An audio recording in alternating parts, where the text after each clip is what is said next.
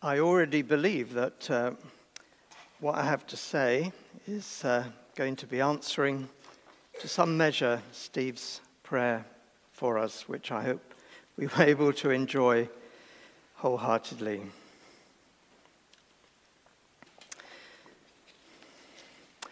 I grew up in a home with two collectors. I've got two older brothers, and the eldest one collected postage stamps from a very early age. People used to write letters in those days with stamps on, and so there was plenty of opportunity to collect them.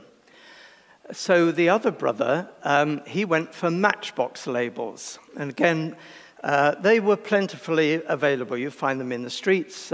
People used to smoke and light their fags with their matches. And people had coal fires at home, so they would need matches to light the fires. So they had plenty of material to use. Now they continued, it wasn't just a childhood thing, they continued through to adulthood. And they're still collecting. They still have their interest. And my eldest brother particularly has won national competitions for what he has presented. And they both lead organizations in the north of England for those particular areas of interest. As for me, well, I collected absolutely nothing. I wasn't that kind of person, I suppose. And yet, I'm a bit of a hoarder. But anyway, that's another issue. Things changed slightly when a few years ago, we started to go to the local cafe. And Grumpy Jean, who we got to know quite well, we called her Grumpy because it was difficult to get her to smile. And she did really have a downer on the half of the human race of which I belong. So I was thinking, is there a way I can do something for Grumpy Jean just to sort of lighten her mood? Well, one day, out on the table in the cafe, she put down the 50-pence coins, the Beatrix Potter collection, I think 2016. And she said that she was looking to make that collection for her granddaughter. But she had quite a few of them, but there were one or two that she hadn't yet come across. So, bright idea, let's see if I can find them. When I got home and I investigated, I found one that she wanted was Jemima Puddle Duck. Well, the reason she couldn't get it easily is because it's the rarest of the collection. You know, they're very subtle, the old the mint. Benjamin Bunny, 200 million. They're everywhere, you know. But Beatrix Potter, 20 million. A bit more difficult to find. But would you believe it? Within 3 weeks, in my change, I found a Jemima Puddle Duck. And I also had the coin in the center of the collection, which is Beatrix Potter herself, which Grumpy Jean didn't have. She didn't even realize it was part of the collection. So imagine her surprise and delight when I was able to present that. But do you know, that got me looking. I thought, what about my grandchildren? Perhaps they would like a collection. And then, of course, once you start collecting one thing, you then start looking at, well, what other designs are there? And when I came to NCBC and met Jess Baldry, found that she was collecting 50-pence coins and £2 coins. So I said, oh, what have you got? I'll show you what I've got, etc. And we've done a few swaps over the last couple of years. Pandemic got in the way because nobody was using coins. So I've fallen on sort of harder times. Now, what's all that got to do with us, you might say? Well, there's the £2 coins. Well, I want us to look this morning at 2 Peter chapter 1, verses 1 to 11. This is all to do with collecting, would you believe? And this is how we go. Simon Peter, a servant and apostle of Jesus Christ, To those who, through the righteousness of our God and Savior Jesus Christ, have received a faith as precious as ours. Grace and peace be yours in abundance through the knowledge of God and of Jesus our Lord. His divine power has given us everything we need for a godly life through our knowledge of him who called us by his own glory and goodness. Through these, he has given us his very great and precious promises, so that through them you may participate in the divine nature, having escaped the corruption in the world caused by evil desires. For this very reason, make every effort to add to your faith goodness, and to goodness, knowledge, and to knowledge, self-control, and to self-control, perseverance, and to perseverance, godliness, and to godliness, mutual affection, and to mutual affection, love. For if you possess these things in increasing measure, they will keep you from being ineffective and unproductive in your knowledge of our Lord Jesus Christ. But whoever does not have them is short-sighted and blind, forgetting that they have been cleansed from their past sins. Therefore, my brothers and sisters, make every effort to confirm your calling and election. For if you do these things, you will never stumble, and you will receive a rich welcome into the eternal kingdom of our Lord and Savior, Jesus Christ. I love this passage. Forgive me if I indulge myself.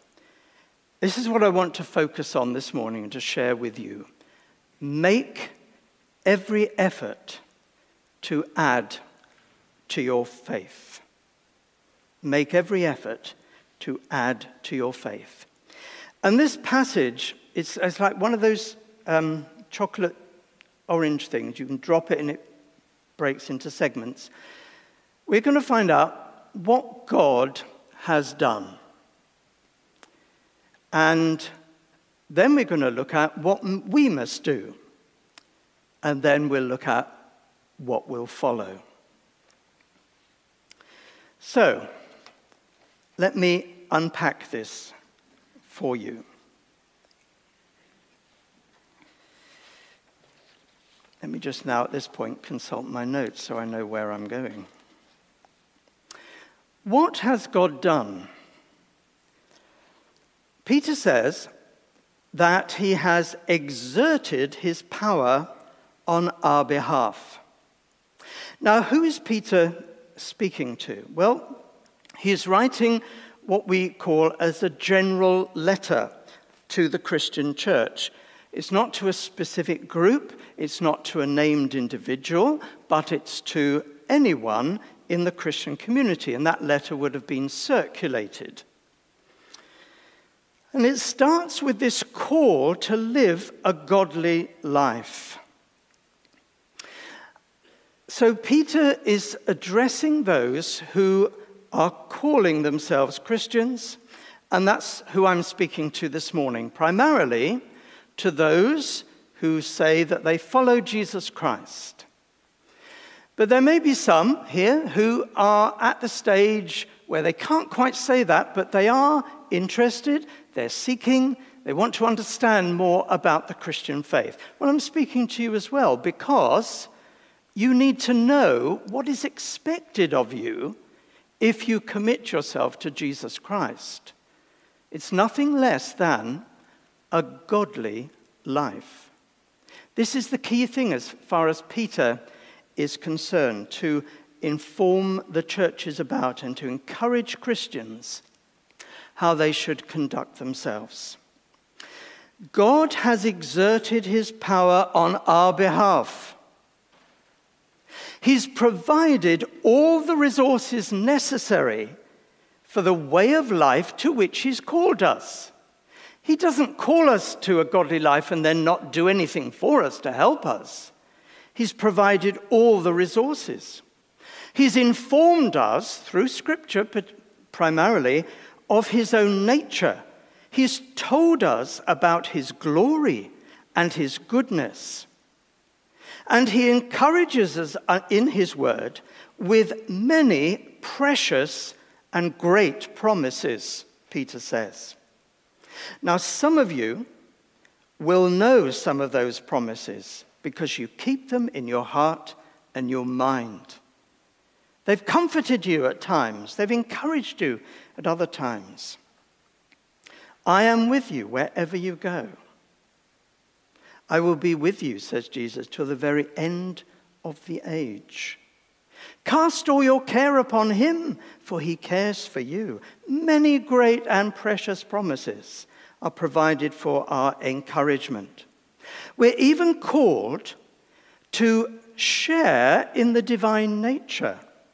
Now, that's not some airy-fairy Eastern mystic idea. It's simply being godly is to be like God. So we need to know what God is like in order to then try to be like him. Now, there are some things about God, of course, we will never be like him in that. There are things which are, we say, incommunicable. It is God's own nature to be God. But yet he does call us to share certain qualities that he possesses, as we shall see. Through these things, he has helped us to escape the world's corrupting influence. He calls us to live a life different to those around us. And the key thing is that he has given us the faith that gets us started. As Steve prayed, but didn't complete everything, by grace you are saved through faith. And that not of yourselves, it's the gift of God, not of works, so no one can boast. Your faith is a gift of God. It's not something you can work up. People say, how can you believe these things? You just know if you're a Christian believer that you do, because you've been given the gift of faith. Now, Peter says, you've been given that faith. I want you to know, he said, you've received a faith as precious as ours. Peter was an apostle. 3 years he lived with Jesus. Wherever Jesus went, listened to Jesus' teaching, experienced what it was like to be so close to the very Son of God. But he says, the faith you have is as precious as ours. We who saw him, who knew him. You see, because they also received faith.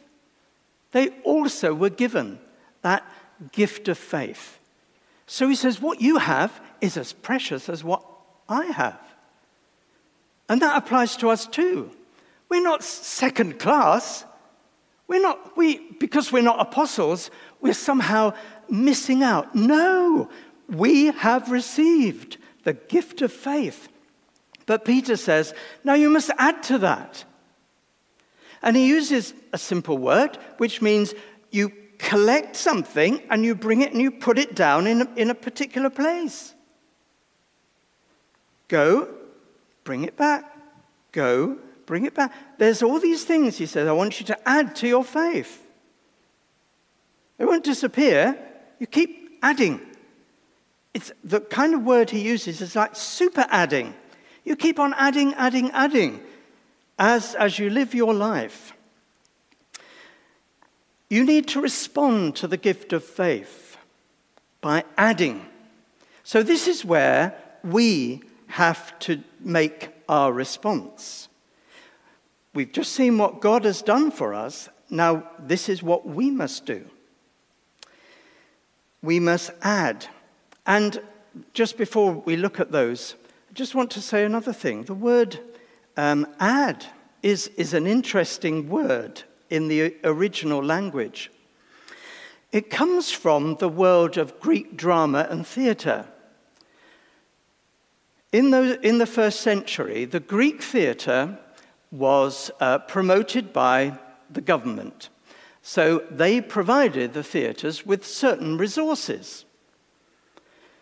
But there were some people who would be wanting to put on their show, and they would think rather that the government resources were rather limited, but they would add.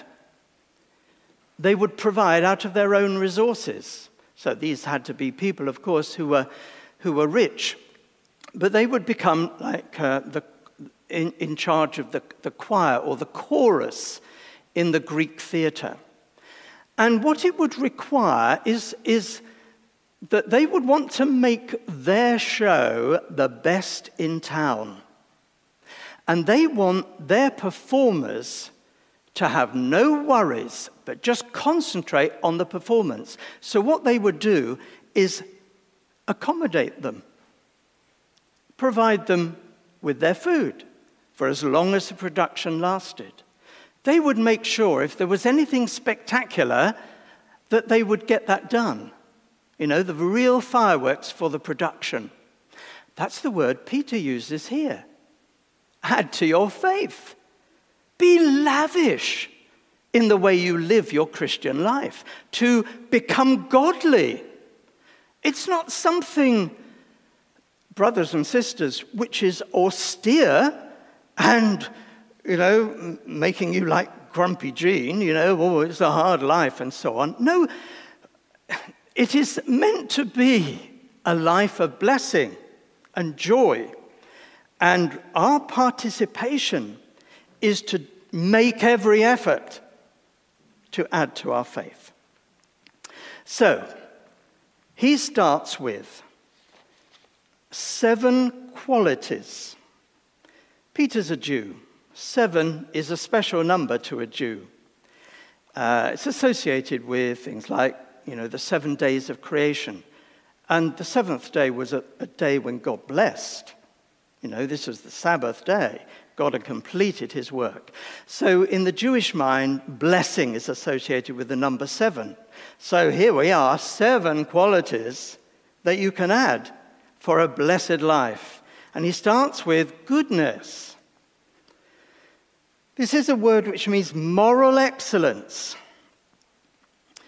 I think we understand what goodness is if we see it. And Peter says that's what you need to be showing. You need to be adding that to your faith. It must be evident that you are a good person. Now, God himself is good. This is one of his qualities which he can communicate with us. He is good, and he wants us to be good if we are to be godly. And then we have knowledge, a rather dangerous word for Peter to use, because in the first century there were Greeks called Gnostics, which is where the Greek word for knowledge, gnosis, comes from. These were people who said, we're the people with the knowledge, okay? But to have that knowledge, you've got to come and belong to our society. You've got to be initiated into our group, because we're the people in the know. We've got things to share with you about God. So it's a dangerous word for Peter to use. But as far as he's concerned, knowledge is key. In fact, in that passage I read, 3 times it comes in. We know about God, but we have to add to our knowledge. And as we'll see later, he wants our knowledge only to increase. So it's a key idea. And what we have in Scripture, this idea of knowledge that comes through our New Testament teaching, is a knowledge about God which works out in practice. It's not knowledge up here for knowledge's sake. It's knowledge that works out in everyday life. And then, rather surprisingly, self-control. But, if you read all the apostles, this is a key idea. They lived at a time when there was great immorality. And perhaps we do too. And this is a word which means self-mastery, like an athlete in training.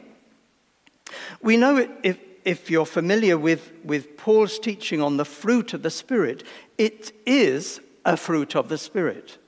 It's what happens when the Holy Spirit is operating in our lives.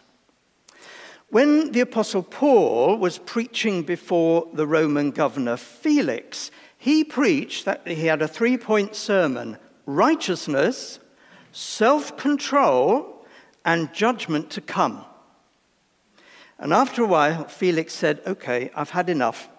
I'll listen to you some other time. Okay, I don't want to hear any more of this self-control and of judgment." But here it is. And then we have perseverance.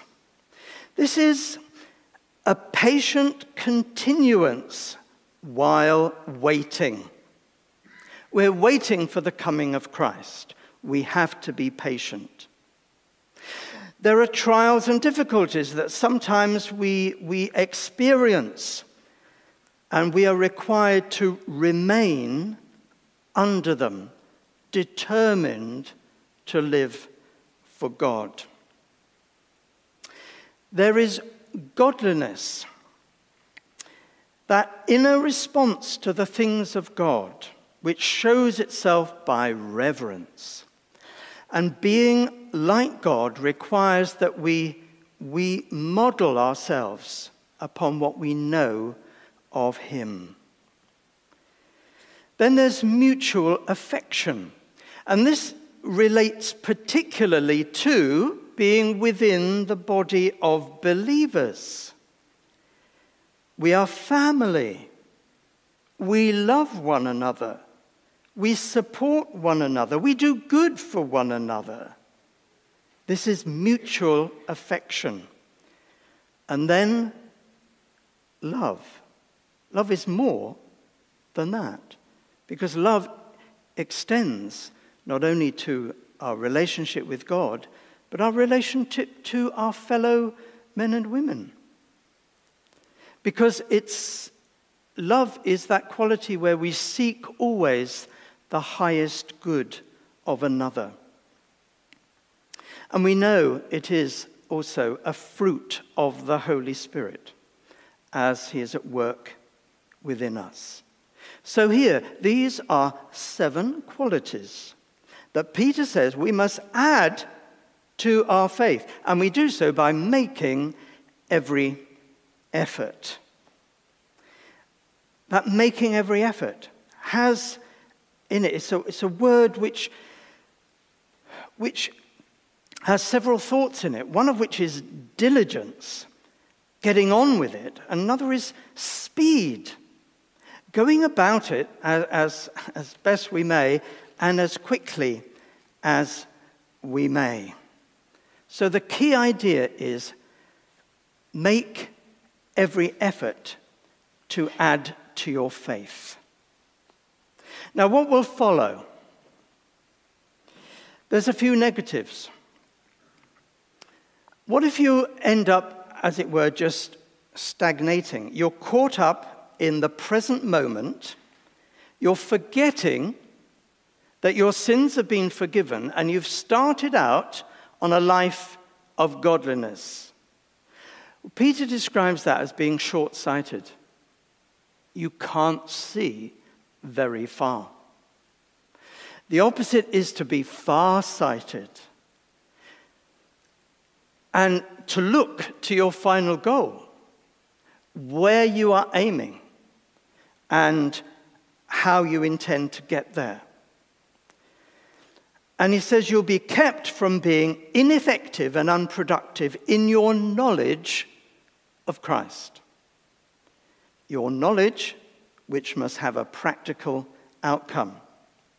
When I went into the sixth form, I discovered that maths is pure maths and applied maths. There are some people who just do the airy-fairy pure maths, okay, which apparently has got nothing to do with real life, and there's the other lot that do the applied maths, make it relevant, particularly to the world of physics.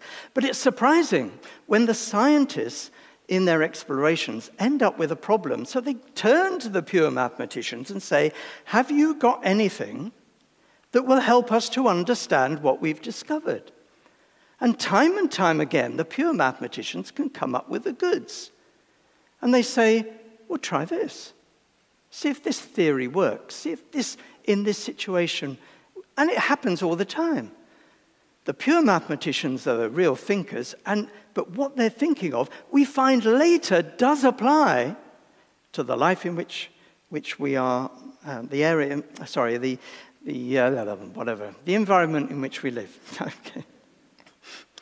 Okay. If we're far-sighted, Peter says we'll never stumble, and we will receive a rich welcome into Christ's eternal kingdom. And the word he uses for a rich welcome is the same word that he uses about the chorus master, the director of the Greek theatre, lavishing everything on it. So he's saying, if you make every effort to add to your faith, they're going to pull out all the stops for you when your journey is over and when you arrive. Good and faithful servant, enter into the joy of your reward. Now, there are various responses we can have. We can increase our understanding, our knowledge, and so on. Now, some of you might be interested in really exploring some of the language here, the Greek words. You don't have to be a specialist. You know, there's plenty of internet resources that let you look at the original language, and then you can explore what the word means, particularly what it means in Scripture itself. I'm not one of these people who come to you with an English dictionary, you know, published in the last few years and say, well, this is what love means. It's what does love mean in the New Testament. We'll only find by looking up all the verses where the word love appears and checking things out like that. If you're that kind of minded, that might be something that you want to turn your attention to for a short while. Or you may just simply want to use internet resources to explore these. You know, keep it all in English, fine, but trace these words through Scripture. But this knowledge must inform your actions. It's no good having this knowledge for knowledge's sake. It must be effective in your everyday life. I wonder, do you write a journal? Perhaps for a short while, you might want to focus on these 7 qualities and ask yourself regularly the question, where today have I showed that quality? Where have I added to my faith? You might want to make these things a matter of personal prayer. Again, beginning of the day, Lord, help me to be godly. Help me to be loving. Help me to add these qualities to the life in which I live.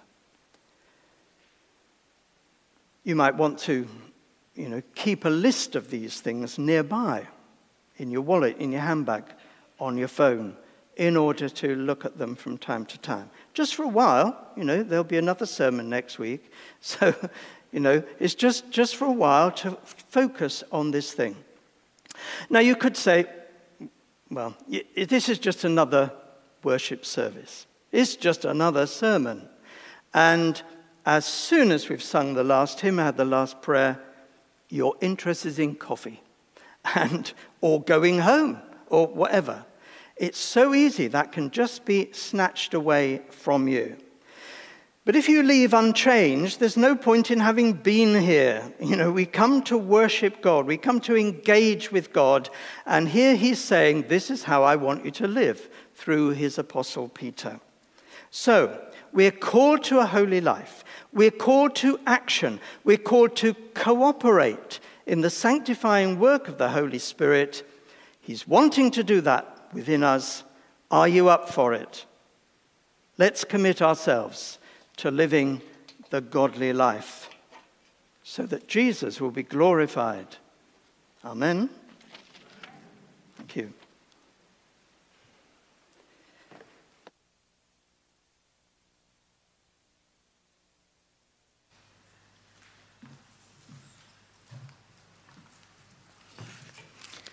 Thank you so much, Peter. That was great, more than great, really good, thank you. I'm sure there's lots of us to think about there. So we'll just take a moment just to reflect on what Peter said, and then we're going to worship, which will hopefully build on what's going through our minds. We're going to sing a worship song called Here is Love, Vast as the Ocean. So we'll take a few moments just to reflect, and then the music group will lead us in this song.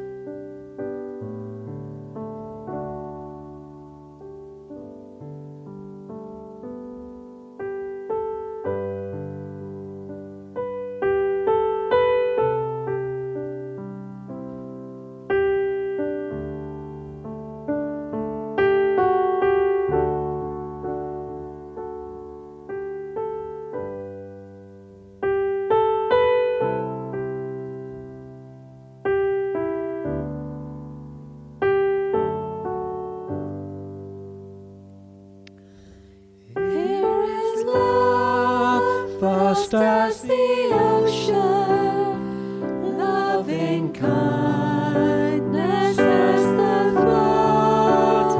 When the Prince of Life, our ransom, shed for us his precious blood. Who is love will not remember, who can cease to sing his praise. He